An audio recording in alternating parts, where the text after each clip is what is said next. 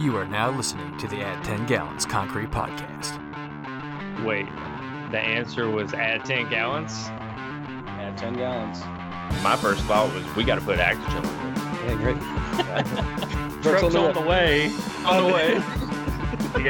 Yeah, okay. I've got two observations, neither of which are really educated or well thought out. Which are like most of my observations are. There aren't a lot of problems on a job site that can't be solved with a sack full of biscuits. Today's episode of the Add 10 Gallons Concrete Podcast is brought to you by Actigel 208.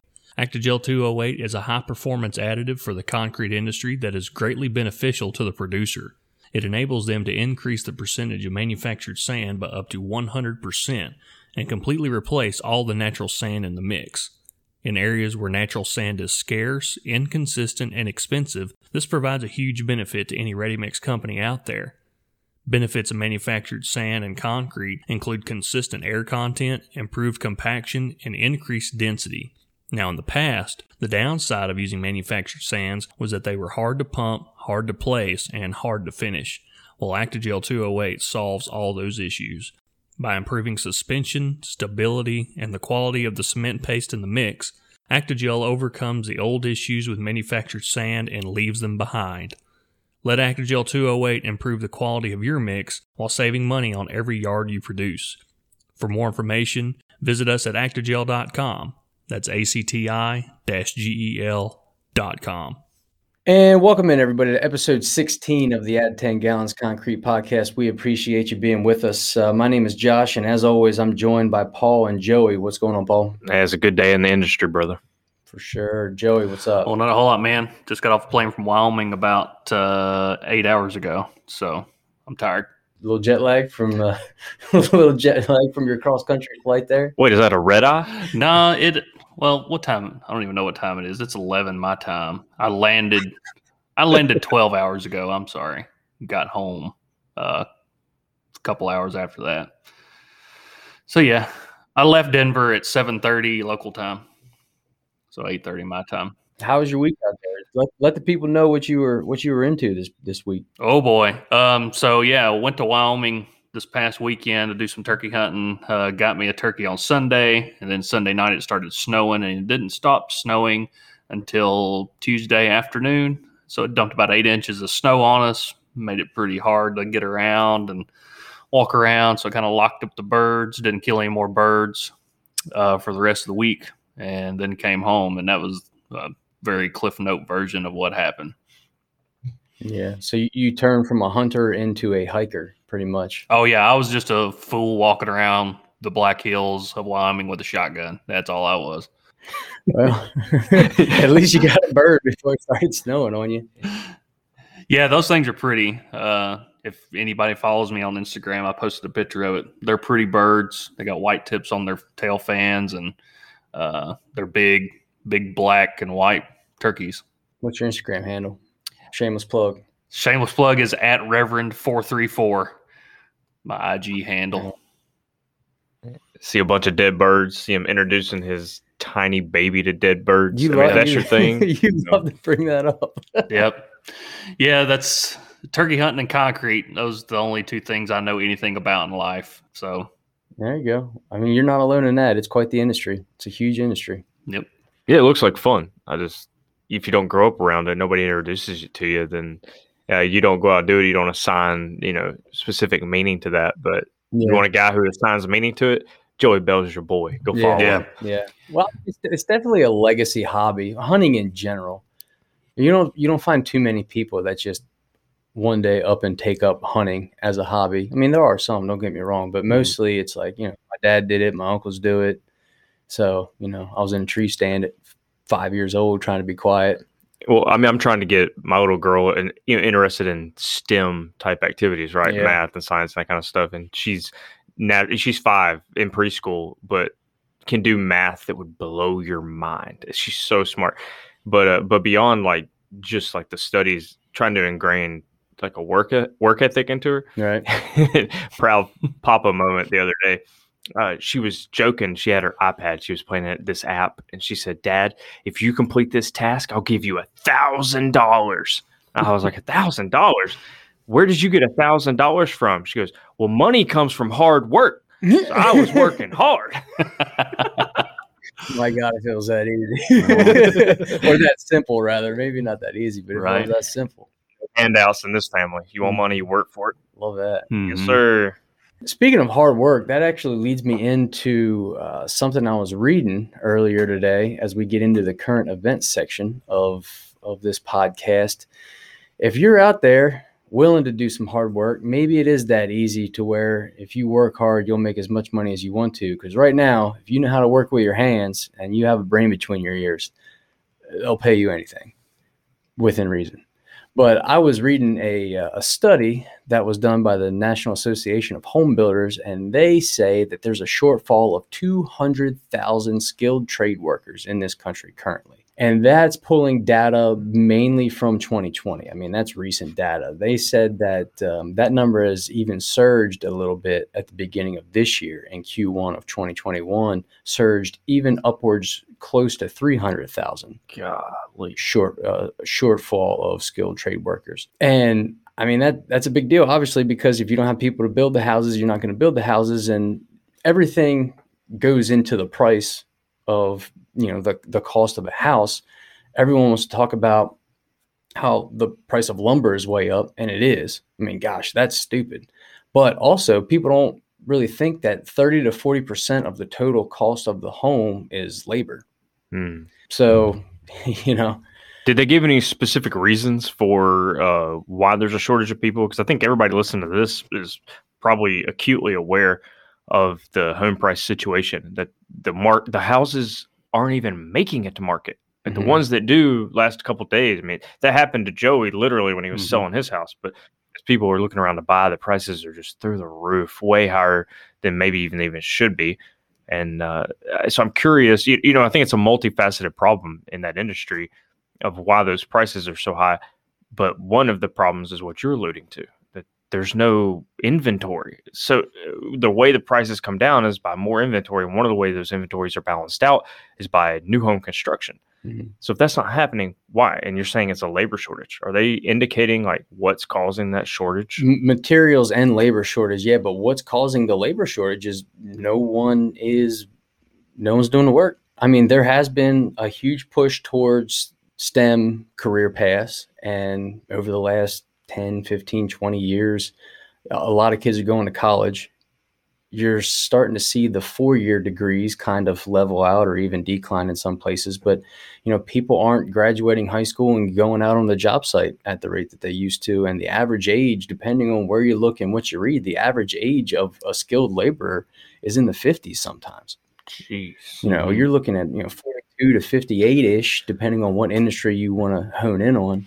And there aren't a whole lot of 18-year-olds out there with a carpenter's belt on. Yeah, ready to go swing a hammer. Yeah. And how do you address that? Well, I mean, you have to make a career path that is attractive, and compensation is certainly attractive. Compensation and benefits, but I mean, you don't want to unionize.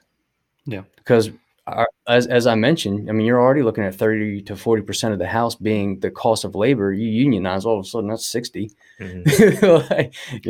Yeah, we got to avoid the union conversation here. It'll go way into a horrible, terrible, dark place on this podcast. You're not wrong. You're not wrong. Mike Rowe, I believe everybody knows who Mike Rowe is. Yeah, the Mike Rowe Works Foundation is a pretty cool foundation. Why don't you read a little bit to the people about what that thing's all about, that Mike Rowe Foundation that he has set up? Says, what's the problem? We've made work the enemy. America has become slowly but undeniably disconnected from the most fundamental elements of civilization: food, energy, education, and the very nature of work itself. Over the last 30 years, America has convinced itself that the best path for the most people is an expensive 4-year degree. Pop culture has glorified the quote-unquote corner office job while unintentionally belittling the jobs that help build the corner office. As a result, our society has devalued any other path to success and happiness. Community colleges, trade schools, and apprenticeship programs are labeled as alternative. Millions of well-intended parents and guidance counselors see apprenticeships and on-the-job training opportunities as vocational consolation prizes, best suited for those not cut out for the brass ring, a 4-year degree. In 2008, Mike Rowe created the Mike Rowe Works Foundation to launch a national PR campaign for skilled labor. Yeah, that's when his television show started taking off. It's basically a scholarship for skilled trades, for educating, secondary education, for vocational schools, technical colleges, apprenticeships, things like that. It's basically a blue-collar scholarship. No, it's awesome. Yeah. Absolutely sounds like something Mike Rowe would do. Yeah. Well, and there's also the HBI, the Home Builders Institute, and they have like industry career paths, apprenticeship programs, and stuff like that. And I actually think they're probably, as far as volume goes, they're probably the leaders in getting people into that industry. But I think it's twofold. I think there are a lot of people like Mike Rowe and HBI, and there's a lot of programs that are developing skilled workers to go out there and build homes and buildings and stuff like that. But the other edge of that blade is you have people retiring at a very fast rate. I mean, just the way the demographics work out in the industry, you have a lot of people retiring. So, I mean, you are working overtime to keep the job sites full. Dude, finishing concrete as an old man's got to be tough. Mm-hmm. Well, those are some grizzled dudes out there on the job Yes, site, sir. for sure. For sure. I don't know, man. I guess you can get used to dang near anything. But Dude, I'm telling you, an industry that's paying good for techs is concrete. yeah, Man, you can make some good money working for concrete companies at an entry level position, truck driver. I mean, some of these places are paying top dollar. yeah. Well, and not to go the financial route on this podcast, because that's not what we're about. But wise man once said, it's not about what you make, it's what you spend. So if you're making a decent living, wherever that may be, I mean, that varies from different parts of the country. But if you're making a decent living and you don't have to pay $50,000 to $100,000 worth of student loan debt, I mean, look at how much further you are ahead of everyone that is paying that and making this similar money to you. Are we turning this into the Dave Ramsey show? Because if that's the case, I'm ready. No, I've been preparing for this day for years. I can subscribe to everything Dave Ramsey has to say. I do take his advice sometimes, other times I don't. But my thing. Like, if you've listened to one of his shows, you've listened to all of them.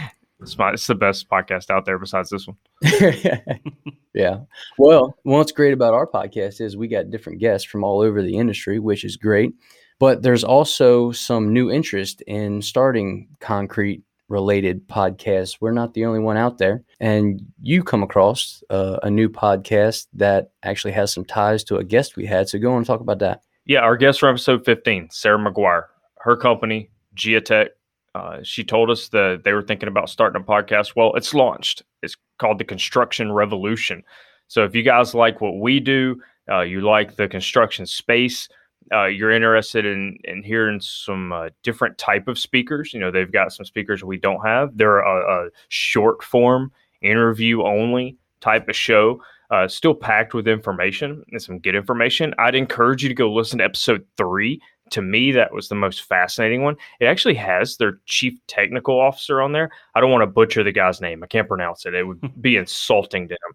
But a lot of the things he talks about is being an entrepreneur, because he was the co-founder of the company. So very, very well spoken, and just does a great job of storytelling about what it was like going from being a PhD student to having a product and trying to take that to market in a mature industry, and the setbacks he faced and the hurdles he faced. It's very reminiscent of our Actigel story, really. But listening to him and how he overcame that and how he's built the company that he has, and they haven't taken any outside funding, like it's all organic growth, and they just continue to put that money back in and hammer it. And it's just really, really good, very interesting, really inspirational episode. If you got that entrepreneurial mindset like us, we're the kind of guys that like to, leave the cave, kill something, drag it home kind of guys. And if that's you, you'll enjoy that episode. So that's episode 3 of the Construction Revolution podcast by Geotech. I'll go subscribe to that one for sure. How many episodes do they have on there so far? I was on there last week. They had 8. They launched with 8 episodes. They're only like 20 minutes a piece. So it's not like this. There's not a bunch of fun, banter back and forth. But their host, has a good voice for radio, comes in, asks some pretty good questions. Some of them are a little bit softball, but that's all right. Nothing wrong with that. I mean, it's still very interesting and very in depth. So they're doing a good job. They're off to a good start. It's just different from us. Yeah. It's just different from what we do, which is good, man. and that's great. Yeah. But I think what they're doing is still good. It still has value, and the people that listen to the show will probably like that show as well. Okay. I'll definitely go back and listen to that episode 3 specifically. I'm always interested to hear how people do things, how they work, their mindset, because sometimes you have guys that start off on a path and they know exactly what they do. And then other guys, they just, kind of, for lack of a better term, look into it. But certain situations fall a certain way and they're able to take advantage. And some guys just have this naivety about them, like this drive and naivety where like they won't let anything get in their way. And they're just like super focused and all the outside noise just kind of falls away. And, they just make it happen. They make it work. Well, in episode 1 of their podcast is with their founder. And yeah, he talked about that where like they had a vision. And then when they went to market, they realized that like they didn't understand the market in practical terms like they thought they did in academic terms. Right. And there was just a huge gap between the technology and the research they were doing and what was actually doable and feasible in the field. And so when he got there, it was like, just a chasm he couldn't cross. So they had to pivot. And that mindset of just being a go-getter and a grinder is much more detailed in episode 3. Yeah. The CTO really goes after that. And I just found that very entertaining. I'm always impressed when people can kind of pivot on the fly and just kind of deal with things that are hectic to some people, but then they stay cool, calm, and collected all the time, which is why I'm really glad we have Tim Hurtak on this episode, because to me, no one epitomizes that cool under pressure more than QC guys. QC guys, if you've ever been in a QC, lab or office, at least one phone, most of the time 2 or 3 phones are ringing constantly. They'll answer, give a short, give a short synopsis of what the problem is, how to fix it, hang up, answer another phone, do the exact same thing, and just they stay even-keeled, mild-mannered the entire time. And I've always been real impressed with that, because how many people do you know, if you throw them a little adversity, they automatically get like anxious and wound up and revved up, and everything's real important and has to be done right now. And they let everyone else's hectic mindset affect their own, and then nothing really gets done, or not efficiently anyway. So I'm always impressed with QC guys because they have this innate ability just to like cool down, take it slow, take one problem at a time and fix it correctly. So we'll get into that a little bit with Tim Hurtak here on this episode. Tim actually is with the Sylvie Group, which is Philadelphia, Jersey. No, it's Philadelphia based. Philadelphia-based. They stretch up toward New York. I don't think they quite get there. Right. Well, I was on their website and I was reading the origins of the company. They're a massive company now. They're vertically integrated. They have so many resources, so much capital tied up in the business, so many different locations, and they do a little bit of everything. But it started as a family business. Still is. Guess 2 generations ago, it had to be now, they had a butcher shop. The family had a butcher shop. They were owed a debt. A guy paid the debt with a block plant. The owner of Sylvie Group was the son of the owner of the butcher shop. So dad says, "Hey, I got this block plant from a guy that, gave it to me to pay his bills. This is the way he could pay his bills." And I said, "Yeah, I'll take your business. So you got to go learn how to make block." That's awesome. Golly. Yeah. And then that's how Sylvie Group got started. He learned how to make block, and then it blossomed from there into concrete plants, and then materials and quarries and so on and so forth. Cement terminals. And it's really become a huge business, but the huge business can be tracked back to its origins of a block plant that was given to the family to pay off a debt. That's great, man. So that's cool. Appreciate you sharing that story. That yeah, good. I wanted to, because we don't really get into that with Tim, because we get into the QC stuff and we get into the nuts and bolts of what he does. But I didn't want that story to go by the wayside. I wanted people to realize that back when this company was started 40s, I think 40s or 50s. It was a different world back then. Mhm.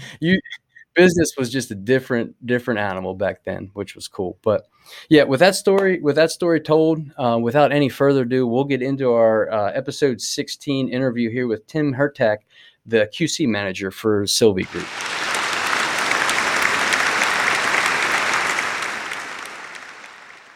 Thank you for joining us, Tim. We really appreciate you coming on here. Thank the good Lord that provided a rain day so your phone's not blowing up the entire time we're trying to have this conversation. I appreciate to be here, guys. It's been looking forward to this and love talking shop here. So, absolutely, man. Hey, can you tell the audience what it is you're doing, who you're doing it for, and where you're located at? Sure thing. My name's Tim Hurtak, and I work for the Silvey Group companies. We're a large construction material supplier in the Metro Philadelphia area, with service areas in southeastern Pennsylvania and all of New Jersey. Yeah, don't sell yourself short. Biggest in the state of Pennsylvania, right, Tim? We're one of the biggest, for sure. Yep. All right, good, man. Well, you work in a QC role, and that's kind of been your existence for a while. And I got to tell you, man, I love QC guys, ready-mix QC guys, because to everyone else in the company, the world is burning to the ground. It's a 5-alarm fire, all hands on deck. And you're sitting there cool as a cucumber, just phone going crazy. And, I was in your office only for like an hour a few weeks ago, and no less than 3 people barged in with what they thought was an emergency. And, with a blood pressure of 50 beats per minute, he just turns around, answers all their questions, and they run away. I quite endearingly refer to most of our salesmen as Chicken Little, because to them, the world's coming to an end every 5 minutes, So, but being in QC, man, you gotta keep your wits about you, because it's not if something's going to happen, it's when, and it's all day long, and you're constantly putting fires out, and you just kind of go with the flow, man. That's all you can do. That's it, brother. But how did you get into this spot? Like what's your background? Where'd you get all this knowledge? For the people that they're going to learn over this conversation that your concrete knowledge is second to none in the people I've talked to, and we've talked to a lot of people. And so I'm really glad you're here. You're going to learn us some stuff today. But how'd you get to this point? Where'd you come from? What's your background? Well, that's a great question. Growing up in South Central Pennsylvania, my father's been in the aggregates business his entire career. Started out working for Bethlehem Steel in an underground coal mine, and then ended up working in an above-ground limestone pit. And ever since I was little, taking trips to the quarry on the weekends and checking out the loaders and watching all the neat stuff that goes on over there, I've always had an interest in that. So it really started at an early age for me. My father's been in the business his whole entire career. He's retired now from Vulcan Materials, but that was a big stepping point for me. Is when I was getting ready to graduate from high school. I knew I wanted to be in engineering, but I really wasn't sure where or how that where that path wanted to lead me. So when I got out of college, I started in the construction business, and I worked on the construction side as a project manager. And it wasn't until I took my second job out of college and I started working for a bridge division of a construction company. Over the course of the next couple of years, you really, building bridges, primarily it's out of concrete. So you start to learn about, basics of concrete mix design, form work, how to place concrete, finish concrete, the importance of curing concrete. You're looking at all the DOT specs. So guys building bridges, they're concrete guys. They have to be. And I was fortunate enough, the company that I worked for in South Central PA was a company called Conawago Enterprises. And they had a construction division, and they also had a ready-mix division. And one day I got called into my boss's office, and he said, got good news and bad news for you.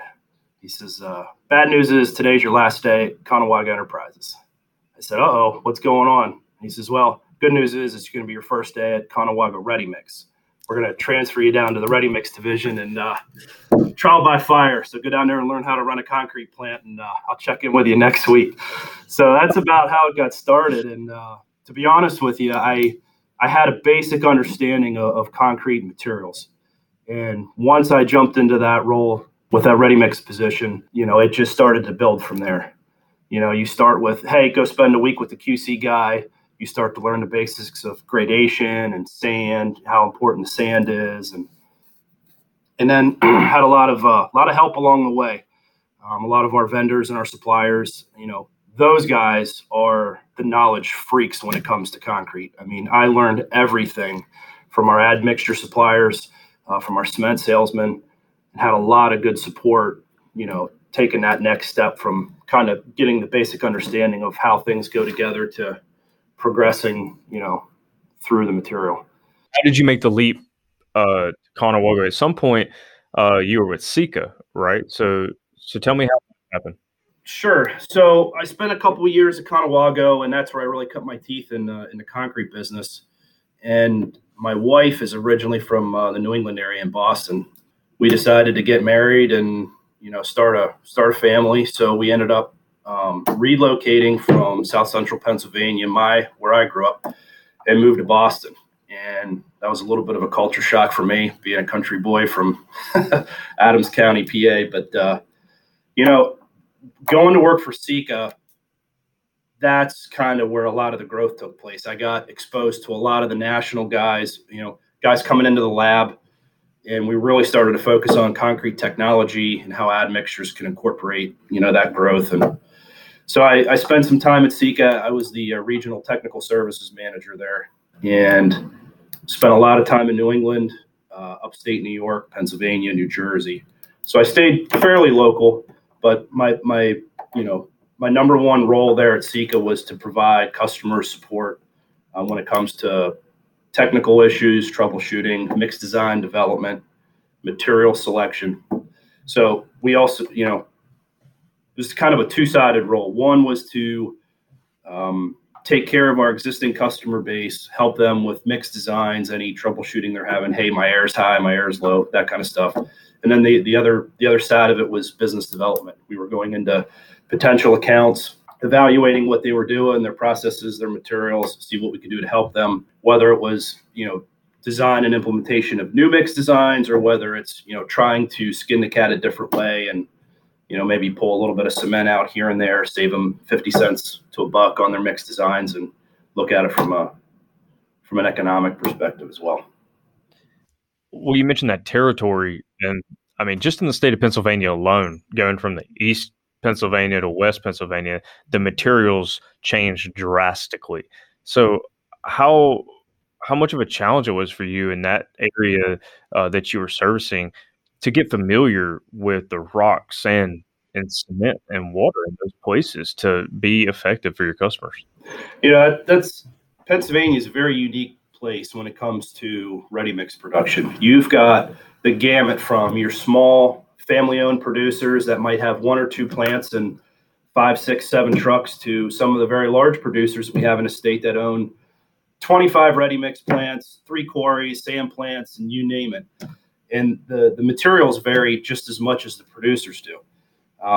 We're not blessed with natural sand in Pennsylvania. So if you want natural sand, you have to drive to the Maryland shore, to Delaware, to go pick it up, and it's expensive.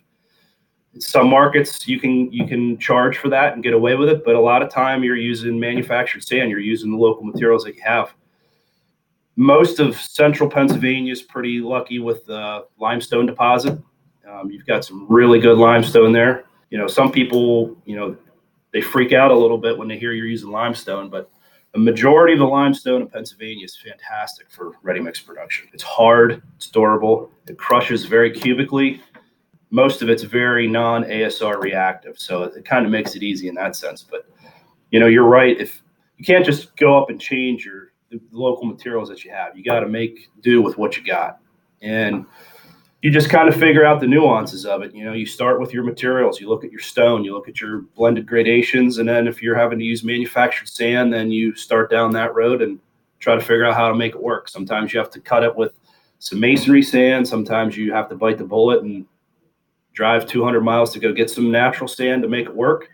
But you start with the basics, you put it together, and then you start looking at it. I'm a big proponent of not trying to run a QC department from behind a desk. You've got to get your hands into concrete every day.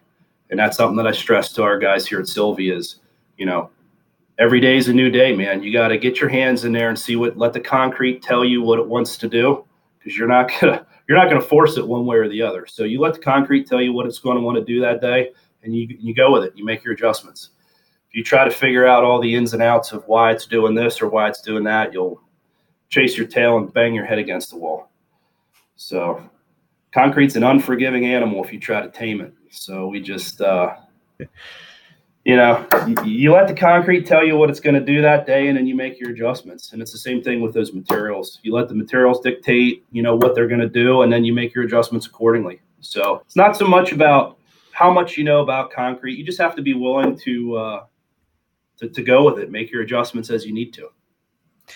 Well, it's interesting you talk about having that field knowledge, and there at Sylvie, you've incorporated that into your team. Like before someone can become a QC manager, they have to spend a year in the field as a QC tech, regardless of what their title is. You got to get out there and put in the work. Is that true for other departments, or is that just what you're doing for your team? Absolutely. We probably 7 or 8 years ago, we've instituted a program called the Leadership Development Program here at Sylvie. So that program's open to any college graduate. So you have to have a 4-year bachelor's degree in an engineering or construction related background. And that program was originally designed to bring in young college graduates who wanted to get into our business. And what it does is it gives them exposure to the multiple facets of what we do at Sylvie. So it was mainly for operations trainees. They come in, they spend 3-4 months working at a ready mix plant. They might spend 4 or 5 months at one of our mining facilities, our hard rock mines, and then they might spend another 3-4 months down at one of the sand plants. So they see the breadth of kind of what we do as a company, and then depending on where there's need or where there's some openings, then it gives them an outlet to get their feet under themselves, kind of get the experience of what we're all about, and then kind of put them in a position to let them start taking over. And the program was a huge success. And so we started implementing this leadership development program into other avenues of our business. So we brought on some quality control people through the LDP program, where I think we're starting a position this summer in our dispatch customer service department. And it's just a great way to get somebody new to the business right out of school, shows them how we operate or the different sides of what we do. And then after that first year, it really puts them in a position to, have some leadership abilities, bring to the table what they have. And 9 times out of 10, it's a launching pad for a lot of our young leaders here in the company. No, that's great. Are you guys taking college interns as well? Because that was valuable for Joey and I when we were in college, because, you could sit and read it out of a textbook as much as you want, and you can play with pilot scale models and work in the lab at university as much as you want, but it's a totally different ball game when you get out there and get your feet wet. So do you guys offer internships for college students? Absolutely. We have, I think it's between 6 and 8 positions a summer. We'll hire summer interns in the operations group. We have 2 summer interns in our QC department this year. And I think we're also bringing on an intern to work in our customer service dispatch area again. Kind of quickly about what we do at Sylvie. I mean, we're running 13 concrete plants right now. We have 13 plants in the fleet, and 12 of them are operational right now. And just the amount of phone calls and the customers that we deal with on a daily basis. We started with the operations group having interns, but now our customer service and dispatch department's so big, they benefit greatly from having some interns there too, because it's really tough to bring somebody into the dispatch side that doesn't talk the talk. You know what I mean? Try to educate a customer service rep on what slump is. Hey, what does it mean when my air is low and I'm sending a truck back? So it's good to get some of these these younger guys into the business, and through an internship, it's been very valuable to us. Where are you getting those interns? Do you have a couple of universities or colleges around the state, or do you bring them in from all over the country, or where are you getting them at?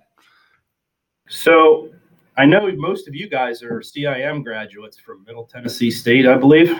Yes, sir. Fantastic. So we're really fortunate that up in Newark, New Jersey is New Jersey Institute of Technology, NJIT. Yep. And here at Sylvie, we're very proud to be affiliated with NJIT and to be part of the CIM program there. Our Vice President of Human Resources is actually the chair of the Patrons Committee for the CIM program up at NJIT. and we recruit heavily from their department.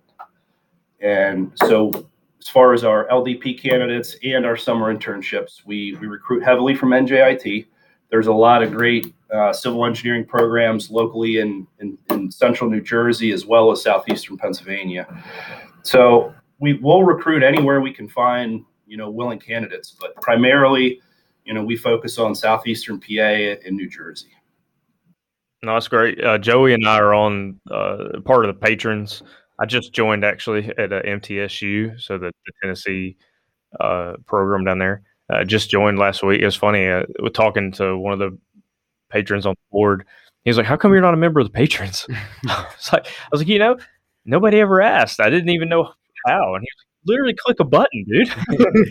He's like, "All right." And he's like, you pay your little fee to get in. And I was like, "Oh, well, I would have been supporting you long ago. Just wasn't sure." So I in that outreach kind of refocused me a little bit. Say, okay, well, if they're not reaching guys like me who are big proponents of the industry, we need to make sure that we're reaching people that may not be as aware of the program in the industry. So thank you, Tim, for those details. And I want to go back for a second to your time at SECA. We've talked a few times about one of the projects you had that was very, very challenging, where you were creating an SEC mix that had to follow through with some anti-washout characteristics and had to have like a slump retention time of some, ungodly amount of hours.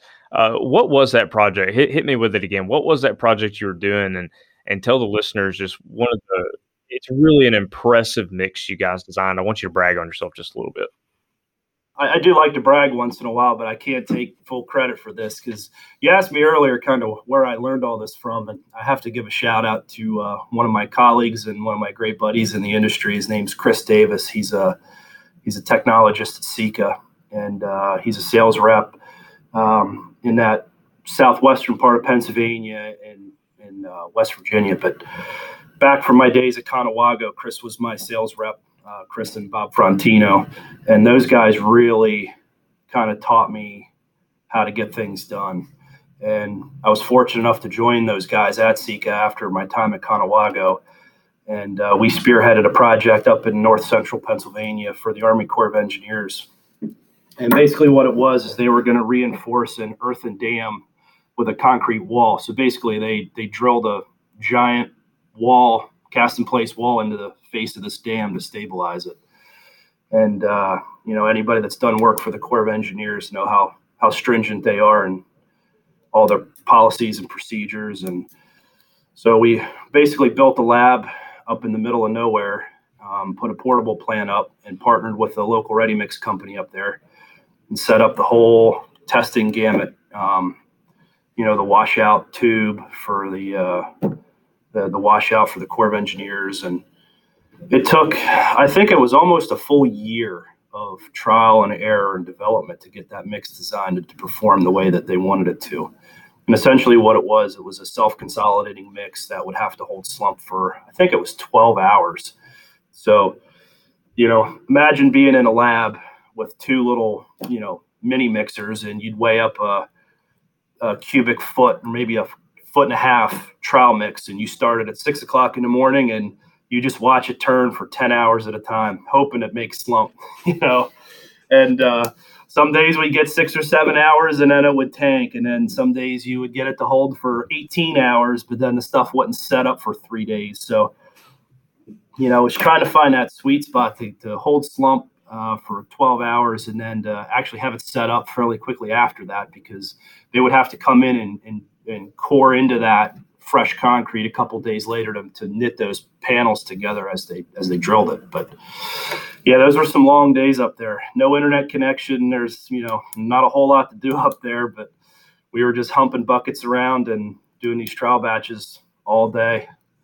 But we got it figured out. And I think that project's finished now. It ended about a year and a half ago, but neat project. That's such a crazy mix.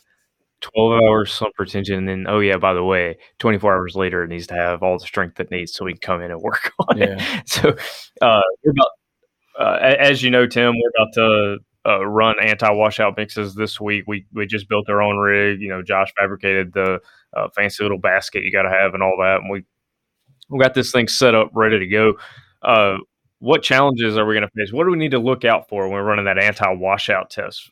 For people that aren't familiar with it, you got your tube. It's a column, vertical, filled with water. You put your concrete in a little metal basket, and you plunge the basket down in the water and pick it back up, and you weigh it before and after each plunge to see how much concrete you've lost, how much cement paste has washed out. And the different additives you're using, you're hoping you're going to reduce the amount of washout, hence the anti-washout test. So what challenges are we going to face, Tim? What's the hard part about this thing? What are the traps? What's interesting with anti-washout mixes is, anti-washout admixtures in general are viscosity modifiers on steroids. So, in the circumstance where we were trying to accomplish is we were trying to provide a self-consolidating mix at a 24, 25-inch spread. But at the same time, this thing's going into groundwater, and we didn't want all the cement paste to wash away. So you're trying to blow this mix out to a 24, 25-inch spread, but not have it completely wash out when it goes into water. So you're kind of fighting it from two ends. So, one of the challenges we had was trying to find that balance between getting a nice concrete mix that would flow and be self-consolidating, but at the same time still hold up to that rigorous washout test. So again, it's a lot of trial and error. You might put a mix design together on paper that you're like, man, this thing's a home run. We got it made. And then you put it, you run a mix, you put it in a tank, and it fails miserably. And you're like, well, what just happened? So my approach is to don't worry about why it failed. Just figure out what to do on the next one. And just, it's iterations. You just keep doing it over and over and over again until you get it to where you want it to. And you go from there. Well, it's interesting that the Army Corps that you mentioned is so stringent on their specs, but your SEC mix is probably way out of bounds for the anti-washout mixes they prescribe, because the one that's prescribed is like a 6-inch slump. Right. Yeah. Now, see, that was a little unique up there because of the project. It was, a one-of-a-kind type deal. So we had a great relationship with the local team that we had in place.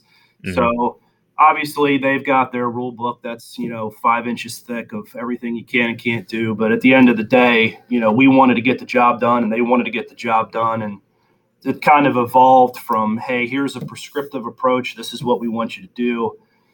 And it kind of morphed into, I wouldn't say a performance-based spec, but they gave you some leeway to try to get the mix to do what they wanted it to do at the end.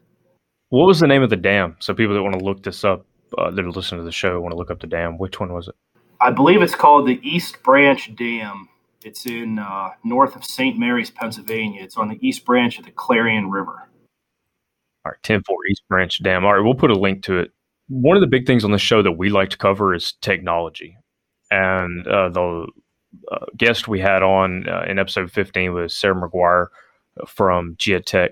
They're doing the maturity sensors, and we love that technology. We love the idea of reducing as much human error as humanly possible in the design, testing, placement of concrete. We love the idea of just streamlining things, and love that technology is going to help concrete do that. What technology excites you out there in the industry? Well, Sarah's technology, for one, is very exciting. We're actually we've done some work with Geotech in the past, and we're in contact with them now about developing some high early strength concrete mixes utilizing their technology. So that's pretty exciting. Another big piece of technology that we've really come to embrace in the last 2 years is we're big proponents of a new product out there called the AirTrack system from Sidra. And what it is, it's a panel that gets installed on the barrel of a ready mix truck that monitors in real time air content, concrete temperature. And it has been a game changer for us. So we currently have 16 of our trucks fitted out with that technology, and we have some new trucks on order coming in this summer that we're going to put that technology on as well. It's been really good for us because what it allows us to do is our old model of how we used to manage our QC team. we're running 13 plants. I wish I had 13 guys to stick at every plant and, take care of it that way. But, we've got some really high horsepower plants that are cranking out 1,000 yards, 1,500 yards a day. And then we have a couple smaller ones that might do 200-300 yards a day. So what we found with the AirTrack system is our smaller volume plants, we can remotely monitor what the concrete's doing using the AirTrack system. So I don't necessarily need a technician at that plant to make adjustments, to actually physically be there with a slump cone and an air pot, seeing what the concrete's doing. So I have access to all of the trucks through an internet connection. So anywhere I'm at that I have a cell phone or a laptop with internet, I can monitor any one of those trucks. I can see what the concrete temperature is. I can see what the air content is. I can see which way the barrel's turning. So it's crystal clear as day when the truck gets to the job site, how long he mixed up before he, gave a sample to a tester or that sort of thing. And we can see how long it takes for him to unload the truck. Another use of that technology is, by interpretation on which way the barrel's going. It's pretty obvious when the drivers are adding water between the plant and the job site. So you always ask them, hey, how much water did you add? Oh, I didn't touch it. Well, add 10 gallons. There you go. Yes, sir. Yeah, we do more like 20 or 30, but it's pretty wild because I can see you can see on the graph that their barrel's in full charge mode when they're getting loaded at the plant. Then they drive down the road, and most of them lock it into drum control, and the barrel's creeping down the road, and all of a sudden, 15 minutes later, you see the barrel rev up again for 5 minutes, and all of a sudden you see your air start to go up again. I'm like, yeah, I got you there, But it's pretty wild because it's actually taught us as a QC group a lot about the way our concrete behaves from the time it leaves the plant to the time it gets to the job site. Most guys in QC, we know that your air is going to decay and you're going to lose some slump going down the road. So obviously, if we're shooting for 6% air and a 4-inch slump at the job site, we're probably going to be batching it a little looser than that, and we're probably going to be batching the air 1-2% higher, depending on what's in the mix, just a vanilla mix. But with these AirTrack systems, we're correlating what the barrel revolutions are doing and what the concrete's doing in conjunction with that. And most of our guys, we're lucky at Sylvie. We have 210 front discharge trucks. Our entire fleet are front discharge trucks, and they all have automatic drum control. So they get loaded at the plant, they go down the road. Most of them will lock that into, constant RPM, and the truck's going down the road and the barrel's only turning at 1 or 1.5 RPMs a minute. And that's like the kiss of death to concrete for us. The way our mixes are designed, the admixtures that we use, you see a huge decline in air content, and our slump values were, we were losing a lot of slump. And it wasn't that there was a problem with the mix or there was a problem with the admixtures or whatever. It was just a matter of how we were maintaining those loads going down the road. And it was a big eye-opening experience for us because we started telling these guys, hey, when you leave the plant, drop that thing into drum control, but get the RPMs up to like 3-4 RPMs going down the road. And all of a sudden our slump started stabilizing, our air content really stabilized. And that was a game changer for us because now instead of trying to shoot for these crazy targets that are out of spec, I mean, it sounds silly. You're intentionally batching concrete out of spec, hoping that it'll end up in spec when the truck gets there. And, now there's all different kinds of technology with, slump retaining admixtures and this and that. And, what it all comes down to is making sure the drivers are doing, what they should be doing and educating the guys and saying, hey, loads with high doses of super plasticizer might behave a little differently, but ignore that slump gauge in your truck and just, haul it appropriately, keep your barrel speed up to where it should be, and just let the concrete do what it's going to do. And that's been a big one for us. Do you guys have a specific program that teaches your drivers about, concrete fundamentals or anything like that? Or do you know of any or can suggest any? Well, we're huge proponents of the National Ready Mix Concrete Association, the NRMCA, and their training programs in general are fantastic. I think Paul and I met at the NRMCA short course 10 years ago, maybe, Paul. Yeah. 2011, something like that. Yeah, but we really encourage our drivers to go through the concrete delivery. I think it's the professional concrete delivery program, or it's a certified delivery professional or something like that. But anyway, it's a training course for the drivers to go to, and it's, instead of just calling them a truck driver, now they're a certified delivery professional. And what it does is it gives some credence to what they're doing, and it provides a lot of good training for them. And then we try to educate our guys just based on what the mixes are doing. So we try to make them aware, hey, pay attention on your delivery ticket. There's going to be a line item at the bottom that says if this load has super plasticizer in it or not.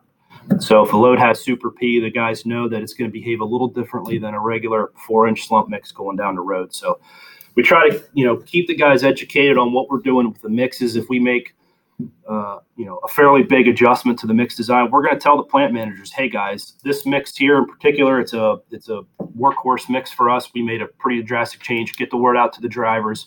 Let's see what the mix is doing. And, we try to be proactive with the drivers in that regard. No, it's great. Hey, speaking of the NRMCA, I want to get back to these concrete hatches in just a second.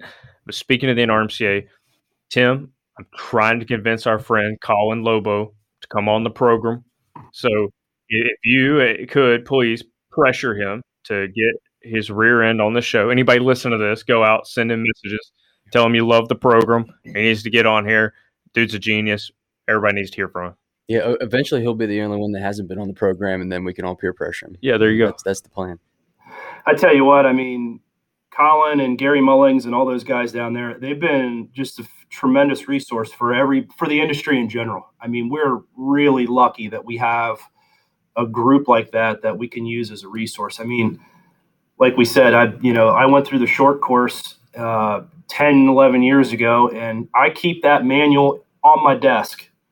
The book that I got from that class 10 years ago, I'm still into it. The pages are ripped out of it. I had to re-hole punch the thing 3 or 4 times. It's duct taped together, but it's a phenomenal resource. And the durability class is a game changer for, guys like me in the QC side, technical services. That's huge, because that takes your level of understanding from what a slump cone is and what an air pot does and why it's important to the mechanics of what the concrete's actually doing. It gets into, cement chemistry and the reactions with, slag and fly ash and silica fume, to durability issues. That's a hot button these days. Alkali silica reactivity and, sulfate attack and you name it. But I can't say enough good things about the NRMCA. They've been a tremendous asset for us. Well, that makes you only the second other person I know of other than me that's taken that level 4 course. I'm assuming you also passed it. But the best thing about that durability course to me was it reinforced the idea of you need to be able to identify the problem first. Like, how do you identify that it's sulfate attack? How do you identify that it's ASO? How do you identify the crazing, curling, cracking, decracking? What is the difference in decracking, and how do you differentiate that from other cracking? And to be able to recognize that and then say, okay, now that I recognize what the deterioration problem is, now I can go back, analyze, and find out why it happened and how do I prevent it from happening in the future. Yeah, it's, I try to take some of our younger guys in the field with me anytime I'm doing an investigation into scaling, cracking, any sort of, customer issue where, I like to bring the younger guys out and say, hey, tell me what you see and what do you think, what caused that? Instead of trying to teach them everything in the office or in a training session where they're just looking in a book. I think it's important to get them out in the field and let them see firsthand what a lot of these issues are. And then once you recognize the issue, then you can start working backwards to figure out how you're going to fix it going forward so you don't have those issues anymore.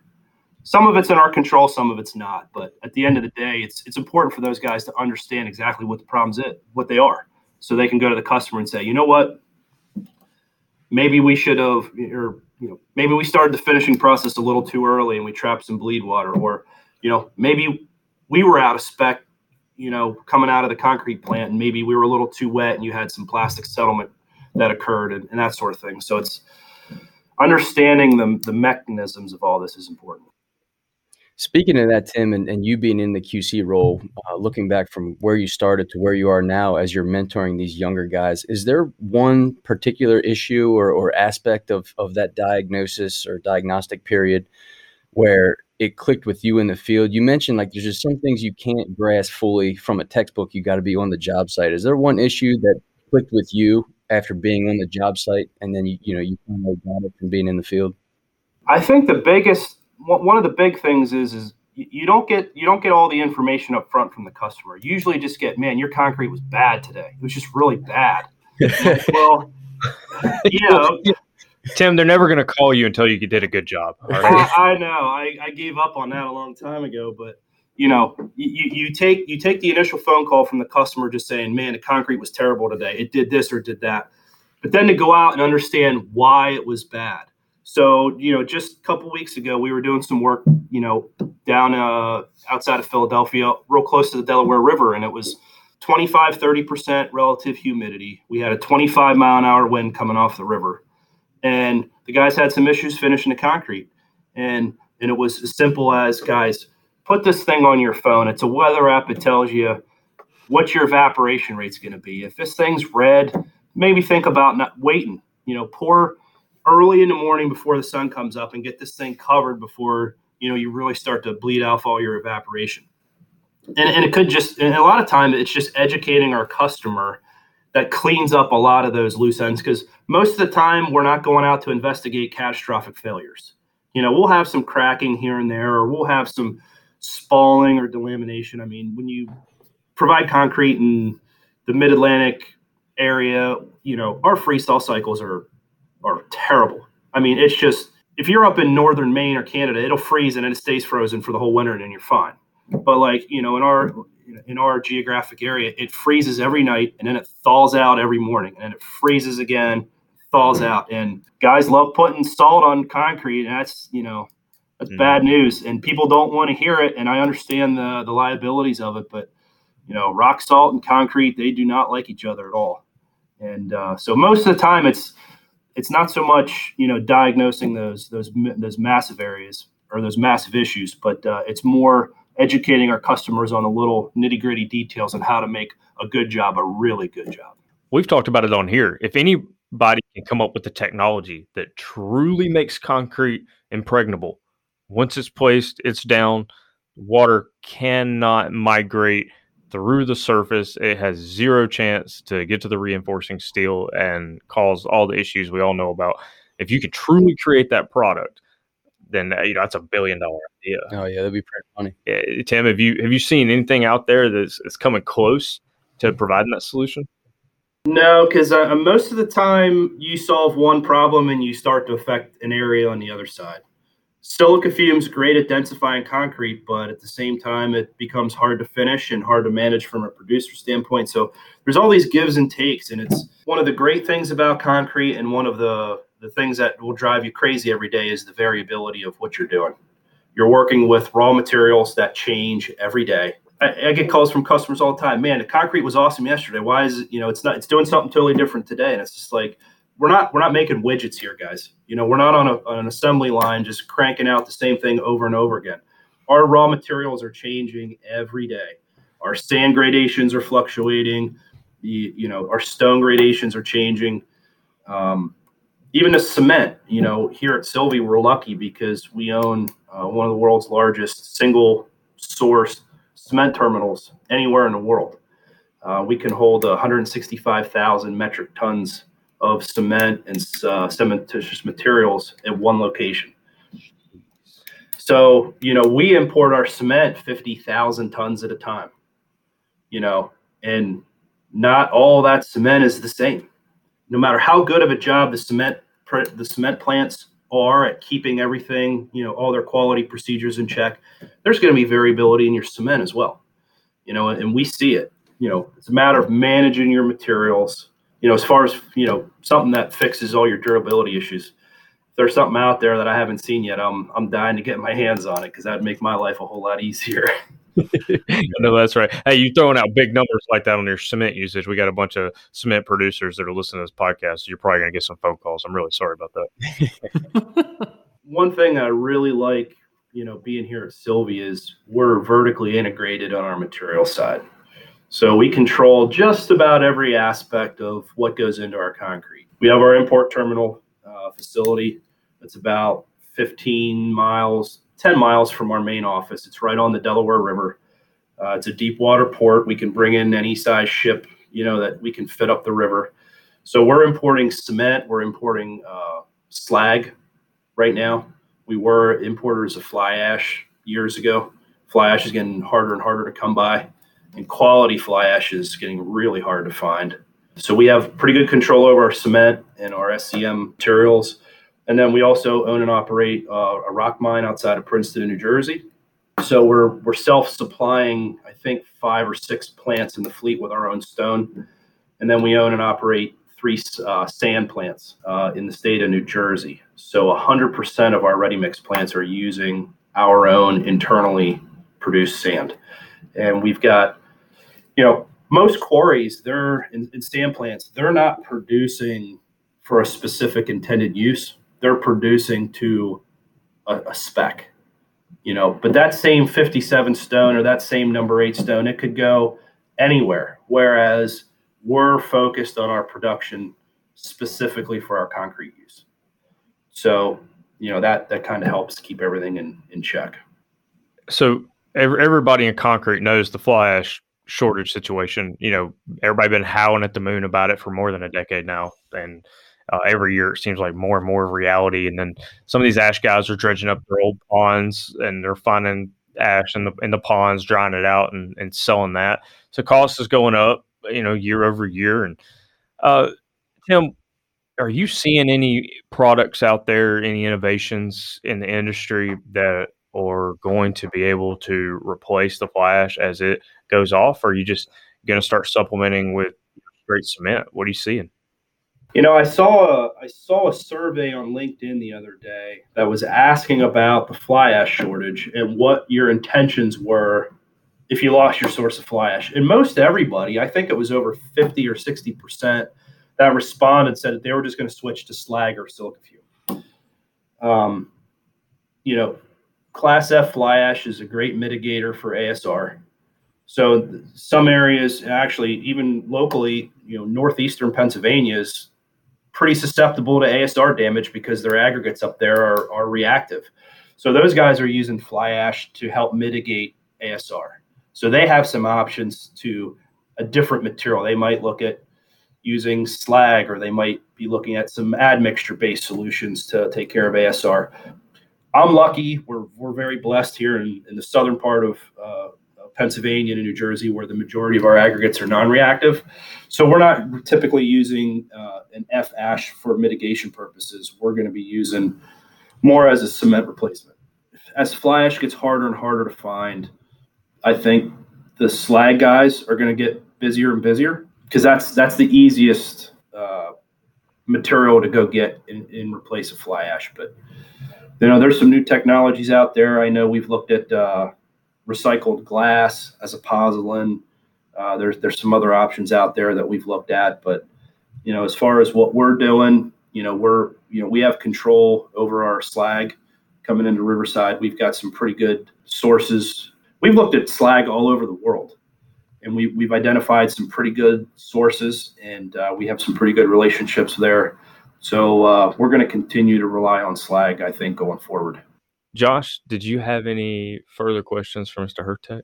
No, nothing indirectly here. He covered a lot in this interview. We appreciate your time, and we'll let you get back to it. We know you're a busy guy, and for you to take an hour out of your time to be on the podcast today is something we truly appreciate.